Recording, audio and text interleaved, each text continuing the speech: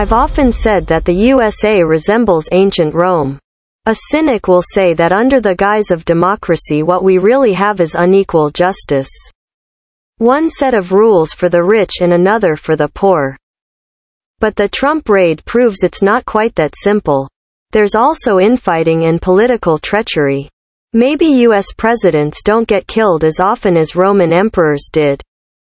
But the conflicts among today's nobles are just as real and pervasive in the USA as they were back in ancient Rome. Kayleigh McEnany at Fox News said last night that this Trump affair makes the US look like a banana republic. I thought that phrase was totally out these days. Being seen as some kind of hangover from an old xenophobic North American sense of false superiority, but it does make the point.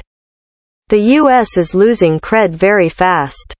The USA is declining not only in the global power balance as Russia's Putin acts out like a creepy monster and China's Xi doesn't take a stand this way or that, but the US is also taking a hit in overall prestige. People are actually talking more about Americans moving up to Canada to avoid their country's speedy disintegration. Not only climate change but disturbing political changes are taking the USA by storm. This is not a good thing. Or maybe it is, globally speaking. The rest of the world cannot really rely on the US anymore to be our global police force or our technical and moral exemplar. From now on, we're all just going to have to band together and behave right. On the other hand, American optimists are still saying that the US is not in a dreary recession but in a transition.